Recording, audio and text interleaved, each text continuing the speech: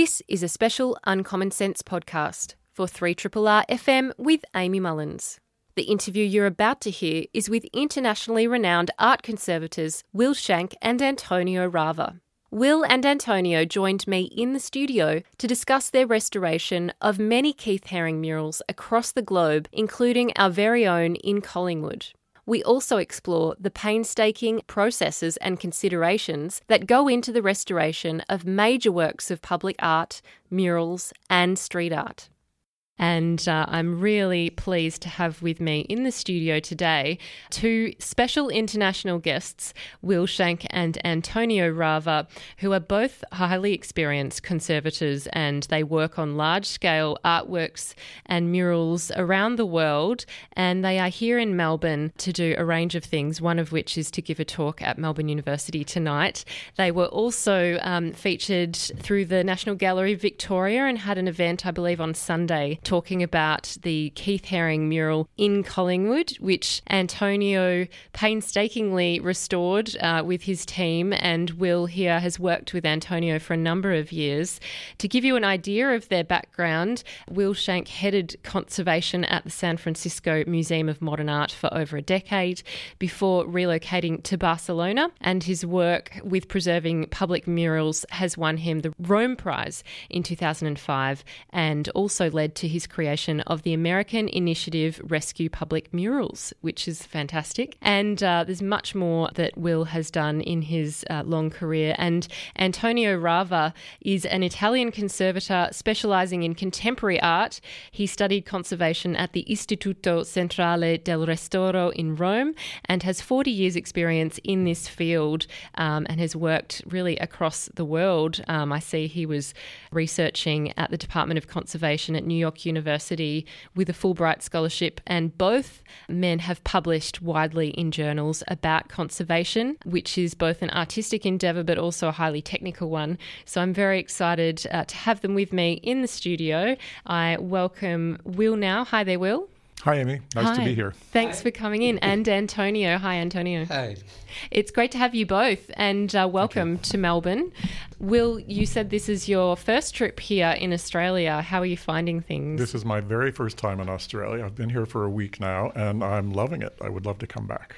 You're more than welcome. And Antonio, this is certainly not your first trip, and I was really interested to watch the documentary, an ABC documentary about your restoration of the Keith Haring mural in Collingwood, which was really fascinating to hear your thoughts and approach on that, and hopefully we'll get into that in this conversation. But how many times have you travelled to Australia for work in conservation of art? How many trips have you made to Australia? Well, maybe four trips because it took time to organize the work and set all what was needed, and so we returned and kept returning until the work was completed, something like 5 years ago. And I'm aware that not only have you published together with colleagues in journals about conservation and have certainly used some of your experiences working on Keith Haring murals around the world, but you've also been involved in that practical part of conservation and restoration, which is the actual restoration of these murals. One that stood out to me was the Keith Haring mural in Paris, which is just stunning and so colourful and really a unique example of Keith Haring's work.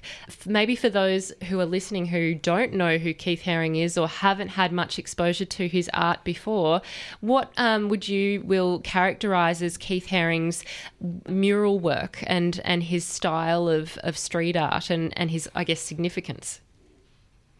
Wow, murals are certainly his largest statement, and he did over 30 of them worldwide during his shockingly brief career. He died at age 31, exactly 30 years ago, of complications from AIDS. But he was incredibly prolific, and he throughout the 80s, once he became well-known and was a young man in demand, he found himself in all of these different countries and all of these different cities where he would frequently be working with the museum staff on putting together exhibitions of his work, and habitually he would ask for a public wall where he could paint something really big so that the public could enjoy his work without having to walk through a door and pay admission. So it was one of the charming qualities of his character that he wanted to give back to the world, and it was consistent with his whole approach to a populist interest in art, and that's why he created pop shops, so that everybody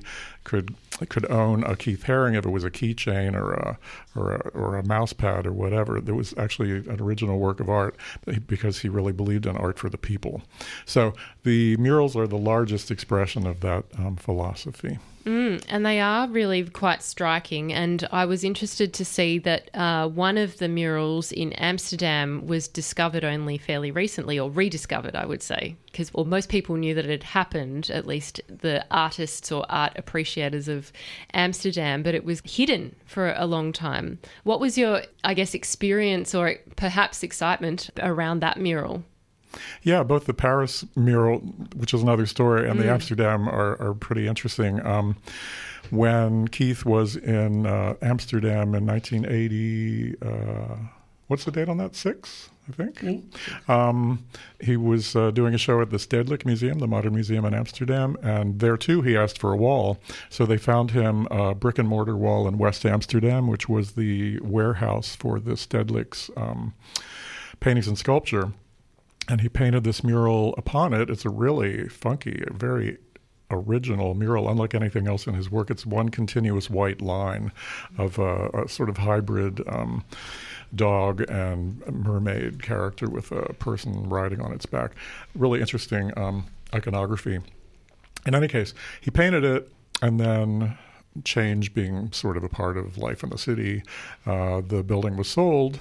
The Stedelijk no longer used it, and it had another purpose, and it became a warehouse for wholesale food and also a giant refrigerator. So when that happened, the owners of the building decided to cover the exterior with metal panels as part of the insulation. It wasn't about covering up the mural. I don't think they were even aware of the mural. So 30 years went by, and a grassroots effort started saying, give us back our Keith Haring mural, because a lot of people remembered the history and they knew it was there, but you couldn't see it.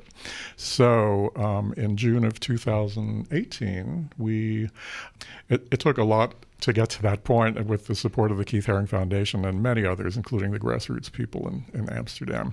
And we got the panels removed, and Antonio and I went up on a cherry picker and did a condition report just to see what condition it was in. So although it was hidden, it wasn't unknown, and now it's back.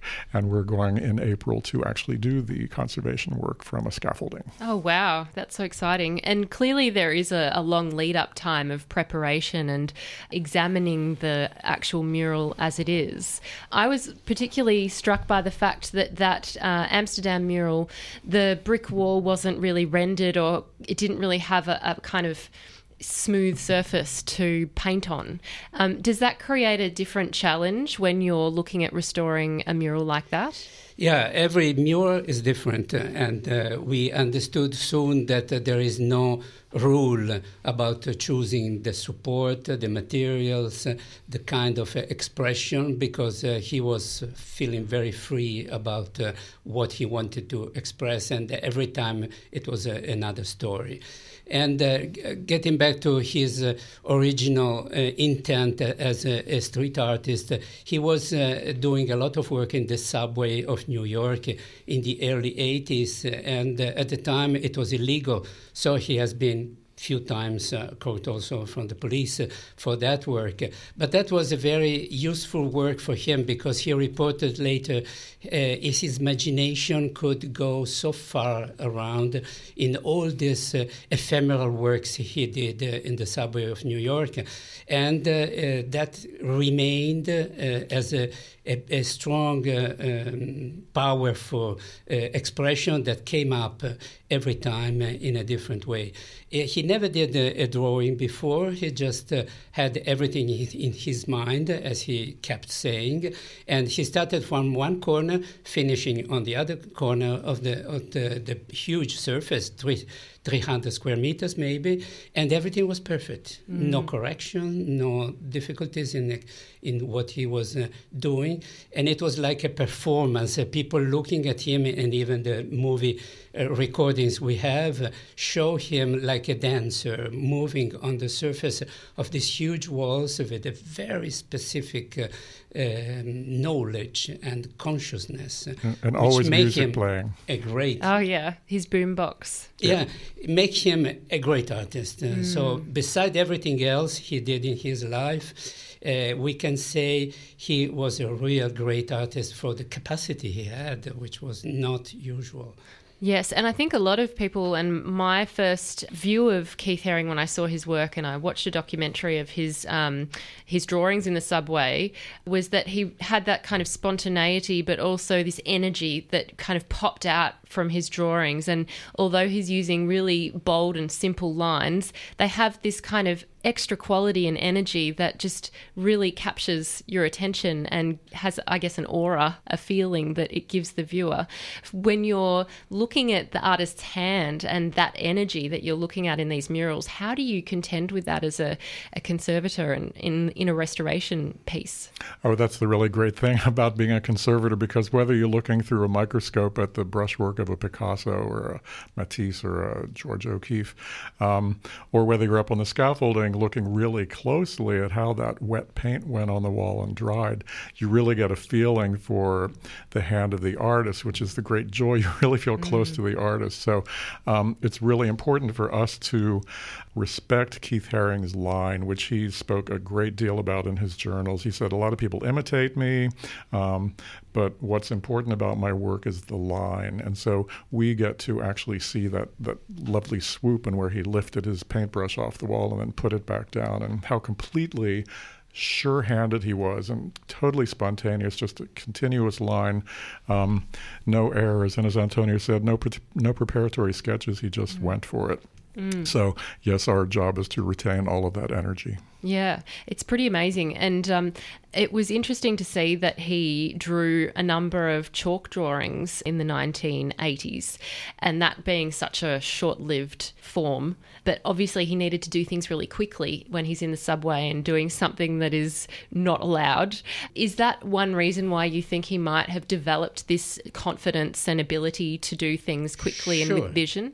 Sure, he is a street artist, and he always stated that. So quickness and eventually not protect work was his way of doing, and using cherry picker or something which was bent and coming down from the top of the roof. I mean, he was using different tools to reach the surface, and the energy was conveyed by the music. He always had a radio with the music, which made him in the mood of creating, entering in a very special space of expression, which he really wanted and conveyed also to others, because sometimes, like in Pisa, he called people from the street to help him doing, and it turned to be a party, being all together and doing all one public work, which is publicly made with the hands of different people. And that kind of conversation and back and forth collaboration, I guess, between the public and Keith Haring must be part of the reason why people feel so invested in his work and have an emotional attachment to it and an instinctive attachment, I guess. And they also, if it's part of the streetscape that they live in, must develop a bond with some of his work if they're going past it every day. And I know a lot of people who might go past the mural in Collingwood would also have that feeling of it being a part of their life in some way in the background. How have you experienced his work as a conservator? Because if you are dealing with an artwork that is so publicly loved and has such an interesting relationship with the community that the mural is in, how do you manage that relationship, and how do you come in and understand the expectations that a community might have of what a restoration of a Keith Haring mural might look like? Yeah, I think in Melbourne it was pretty visible, that thing, because a lot of controversies had arisen before we actually did the restoration. And so we had to deal with different opinions, and we had to show that our conservation work was the good one, not prevailing over the artist's intent, and giving the good result for the future maintenance of the expression of the artist. We already had the experience of so many repainted murals that are considered lost. The fact of repainting really take away all the intent, artistic intent of the artist, and the work becomes a copy of itself. But from the conservative way, it's also something which distracts the material, because if you stratify one layer over the other and the superimposed layer become thicker, then the change in the glass temperature transition make delamination of this thick line, thick surface of varnish. And delamination means the need of reapplying, and the next time it would be worse. So in quite a short time, the material is completely ruined and not visible anymore. Yeah. If I may just add to that, your question about the community passing by it every day, it was so important when decisions were made about the Collingwood mural, because there was this controversy when it just wasn't visible and people were angry and didn't know what to do about it, and they wanted it back, and there were various campaigns saying save the Keith Haring mural, but there were also a variety of opinions about how to do that. So one school of thought, and it's the one we come from as people who work in museums with precious objects, is return to the original, save every flake of Keith Haring's paint. And it's the sort of thing that was done, for instance, to the Last Supper of Leonardo, where a woman working through a microscope for years took off everything that wasn't applied by Leonardo, and what's left is a ghost, really very pale, vague image that although it's original, it has no life. So that was one approach to the Haring mural, but it was finally rejected by sensitive conservators who realized that this is not going to meet the needs of the community. This has to be a vibrant, beautiful thing that people are going to point to and say, that's Keith Haring, and that was this really cool thing that happened in 1984, and people were dancing. And there's still people dancing on the walls. So Antonio had the difficult charge of not painting over it, but somehow reviving those colors that had disappeared, and that's the magic of what we do. I had noticed that the colors of that mural, you've got the yellow background, which had kind of become very faded and discolored, and then the red seemed to be particularly volatile. And I mean, it's in past examples, I know that red can be a very volatile color anyway. How did you deal with that, of restoring, as you've said, that kind of vibrancy and sense of movement in a painting that has that imagery of dancing and movement? Yeah. The murals by Keith Haring often, usually has a meaning, a sign which is conveyed to the people. And this is astonishing, interesting, because 1984 was the moment when the first Microsoft computer came on sale. And so it is about the computer and the young people. And it is positive and negative at the same time. But it was a strong message which had to be saved. And the Haring Foundation at the time said, if you don't see the message anymore, the mural is not useful for us anymore. It's going to be lost, because we don't want some wreck remaining without the possibility of reading what the artist intended. And they often stressed the difference between a painting inside and a mural outside. The painting remains the same for decades and centuries, and has a very still life, while the outdoor continuously change because the climate, because the environment, is an effect. The people, the sensitive surface can be changed, but every scratch you do on the surface. So it was necessary to return to the original. And in that case, cleaning was so important, and we found the possibility with just erasers, rubber erasers, remove the whitish part of the paint which came up on the surface. That was a big controversy because it's part of the original. So it's like the painting, the material paint was divided in two, and the white part was coming on the surface. And you had to take it out for the sake of the yellow recover underneath. And the yellow was the big part of the surface, and it was so important to have it back, because the colors between them are cyanalytic. They give the strength. Without the color, everything is lost.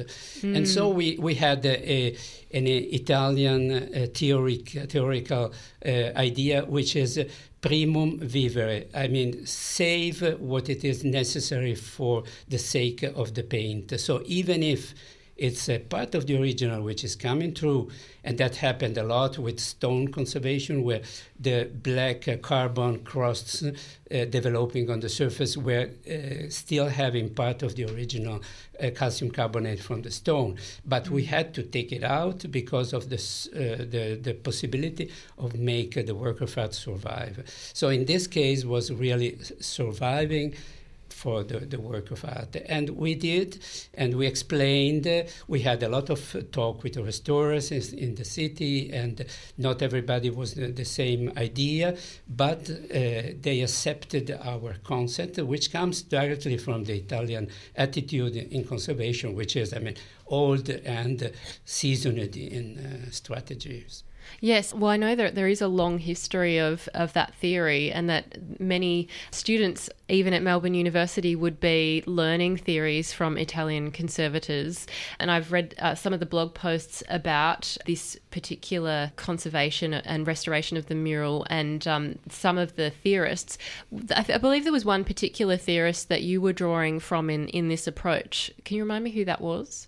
Cesare Brandi, yes. Who is the founder of the theory of conservation. It may be changed for contemporary art, which is sometimes so different from the scale of old masters' approach. But still, it is like a safety net, which helps you in the designing your work as some support. A theoretical support give a very strength understanding, and you can explain, because people often want explanation. Why you did that? And I say, I did because the theory brings me to the point of doing it, and that's not controversial. It's much more quite than say I do because I feel like it is the good thing to do. It's very different. Yes, it's not just your opinion. Yeah. And given this particular mural, it was quite a large scale, and it was also, I believe, one of the first, if not the first, murals Keith Haring used a cherry picker for, one of those kind of machines that lifted him up to high scales. Apparently so. It's probably hard to actually track and be absolutely certain, but given this mural is probably more in his early stages of his career, or earlier stages. 84, yeah, it's early. I think this was actually his first large outdoor mural, and the story goes that he discovered the cherry picker there in Collingwood, and he loved it, and then he also used it on the water wall at the NGV. Yes, and that's a great example of the work that he did here. I believe that this Collingwood mural was the only permanent mural that we have in Australia from his trip. That's right. He definitely called this one permanent. So we felt great moral obligation to make sure it's permanent. Yeah. And so it's sometimes difficult with an artist, especially Keith Haring, who died so young. He's not around to give specific instructions, but he certainly did, as you say, indicate his attitude towards this mural and also his other artworks. How did you incorporate his wishes and views into the project and the planning?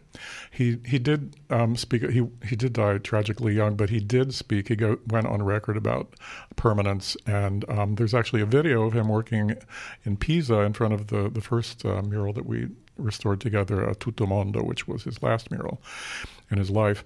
And he says, clearly, I expect this to last for hundreds of years, which was optimistic because acrylic paints have only been around since the 1940s, and we don't know that it's even possible to make them last hundreds of years, but we're doing our best. So, and this particular mural in Collingwood, I believe the paints were commercial or hardware store type paints, so they varied, I guess, in their robustness. How did you restore this mural, and how did you analyse the types of paints that Keith Haring had used? Yeah, fortunately, we had always the same approach with the scientific team ruled by Perla Colombini, who is a bright scientist in Italy, in Pisa, and having the possibility to compare all the studies we are doing on the herring from the same laboratory. So it's a very complete scene of knowledge about the materials. And here we had the worst material, which is alkydic alkydic resin, which doesn't last in the outdoor because it's a modified polyester with oil, and it's like painting in oil on the outdoor. It becomes soon brittle and it cracks and it loses little particles until it completely disappears. So the red line, which is so important for the mural, was made with this alkyd paint and had to be revitalized, which was the most delicate part of the work. And we choose the glaze as a technique, which is adding something very transparent, red, to what is still there of the original line. So not interpreting anything, leaving the remarks he did while he was going on with the line with his brush, which are still visible, but adding color, adding the red, vibrant tune, which counteracts the other colors and give the real answer for the readability of the work. And I did myself with the same glossy and tine quality and the same brush going through all the line of the mural. And I can say it's not repainted. Many people came and say, what a beautiful work you do. You repainted the mural. And I say, no, it's not being repainted. It is restored because glazing is something which has always been into conservation. And it's an important part of rejuvenating what is still there but has a need of being more visible. And that was done here. It was rather difficult and controversial, but at the end, everybody was pleased because we found the solution for the visibility. Yeah, I've got to say personally, I really appreciated the fact that it has this vibrancy with the red pigment back, and that you've really maintained the colour of the yellow background. It seems like also that the green was possibly less of an issue, was it, in terms of... Yeah, it was much easier because being acrylic had a good quality surface. Acrylics have the problem of thinning on the outdoor because half of the material goes away as water diluted, water removed from the rain.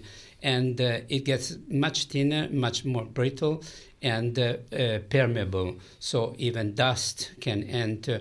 But still the quality of the surface, the pictorial layer remaining there is still in a good shape. And everywhere where we find acrylics, we are released because are better than the rest of the material. But we found many different materials in all the works. Yeah. And so with this particular mural, I know that it does require upkeep and you need to revisit sometimes to see how the weather is faring. And obviously with climate change and heat in Australia, that potentially is another element that can disrupt paint. What's your experience been when you're looking at and returning to murals that you've been working on? Certainly, there's a response to the environment, and this is the Collingwood mural is on an east-facing wall, so it gets the morning sun. It really bakes in the sun in the morning, and so this is not an artwork that's going to maintain itself. It will have to be regularly checked, and we're thinking of ways to protect it from ultraviolet radiation and other passive intervention to make sure it lasts longer. The Paris mural, which we haven't really talked about, is 27 meters tall. It's on a tower in the middle of a children's hospital in Montparnasse in the 15th arrondissement. And the black lines that he used were...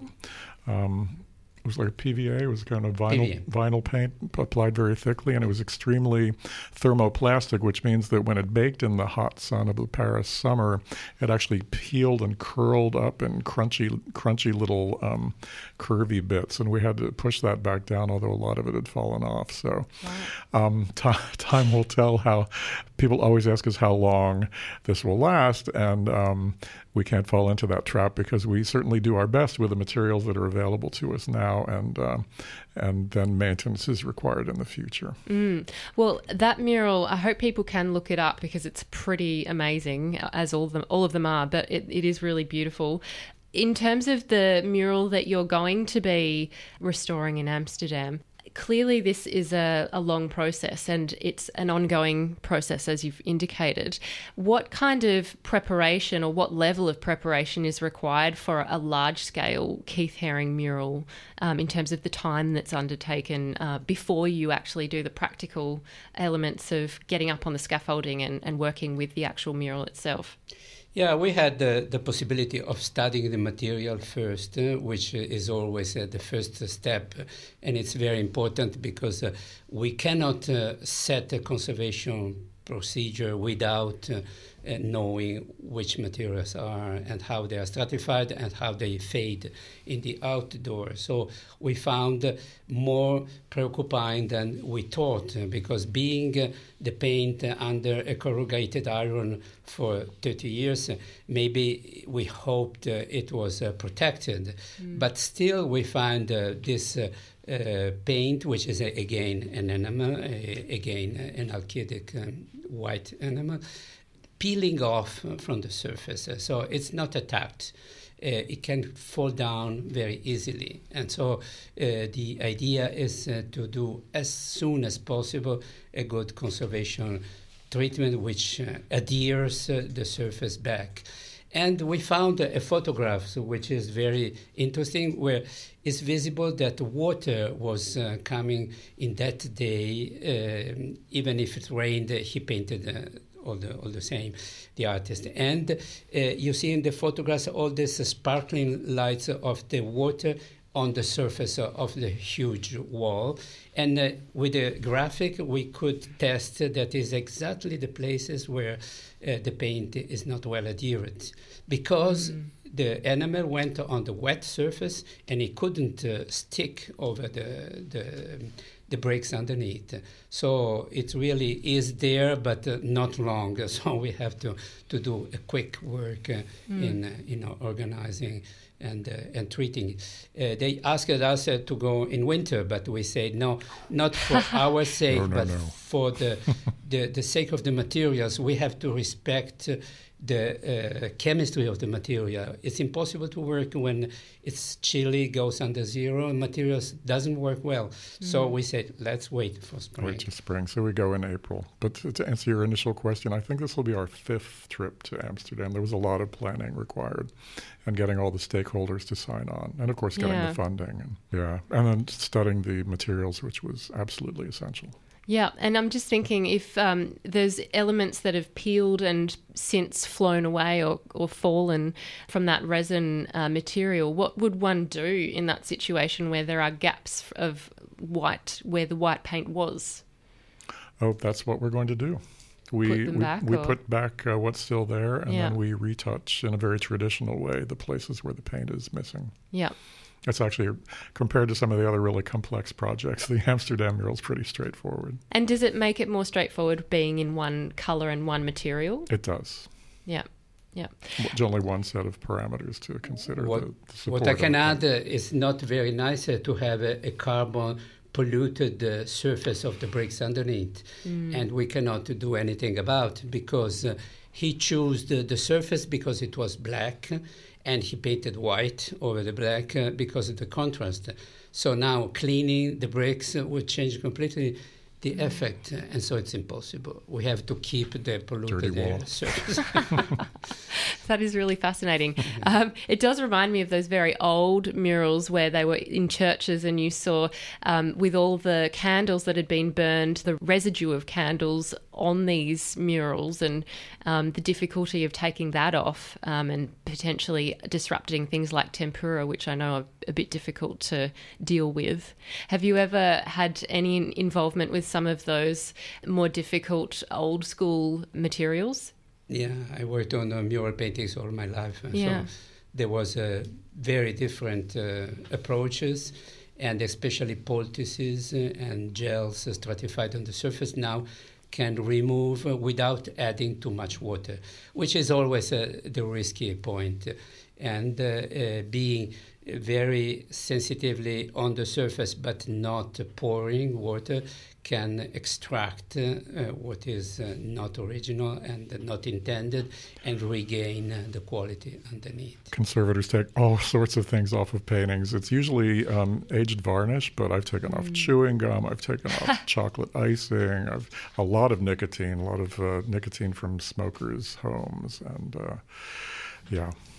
It's fascinating, the types of histories behind these paintings and how they've lived in the space that they're in, because it is all about life and humans as much as it is the artwork itself. That's right. Yeah. I hope that people can head along to your talk if they want to learn more about not just this mural but your other work in wall paintings and murals and street art, and to get an understanding of the conservation techniques that you employ and the analysis that you do as well. It is tonight at the Elizabeth Murdoch Theatre, which is in the Elizabeth Murdoch building at the University of Melbourne. And for those who are not familiar with that, it's just off Swanston Street on the Parkville campus. And it starts tonight, doors opening at 5:30 for a 5:45 start, finishing at 7:15.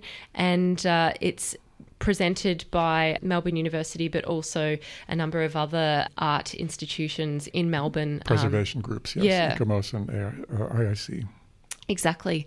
May I say one more thing? Go I for just it. wanted to gratefully acknowledge the support of Heritage Victoria for maintaining the mural for all of this time and making this happen. And also there was a generous grant called a Living Heritage Grant that was given to the Collingwood Arts Precinct, and that made it possible for us to be here. So thank you, and greetings to my family in Barcelona. Thank you. Thank you. Yes, it is a great point to make. I've been speaking with two wonderful international art conservators, Will Shank and Antonio Rava, and they are both in Melbourne right now for their many talks, but also to revisit the Keith Haring mural in Collingwood. And you can head along to the talk, as I said, tonight. I'm Amy Mullins, and you've been listening to the Uncommon Sense podcast. Uncommon Sense is a radio show broadcast on 3RRR FM in Melbourne every Tuesday between 9am and 12pm.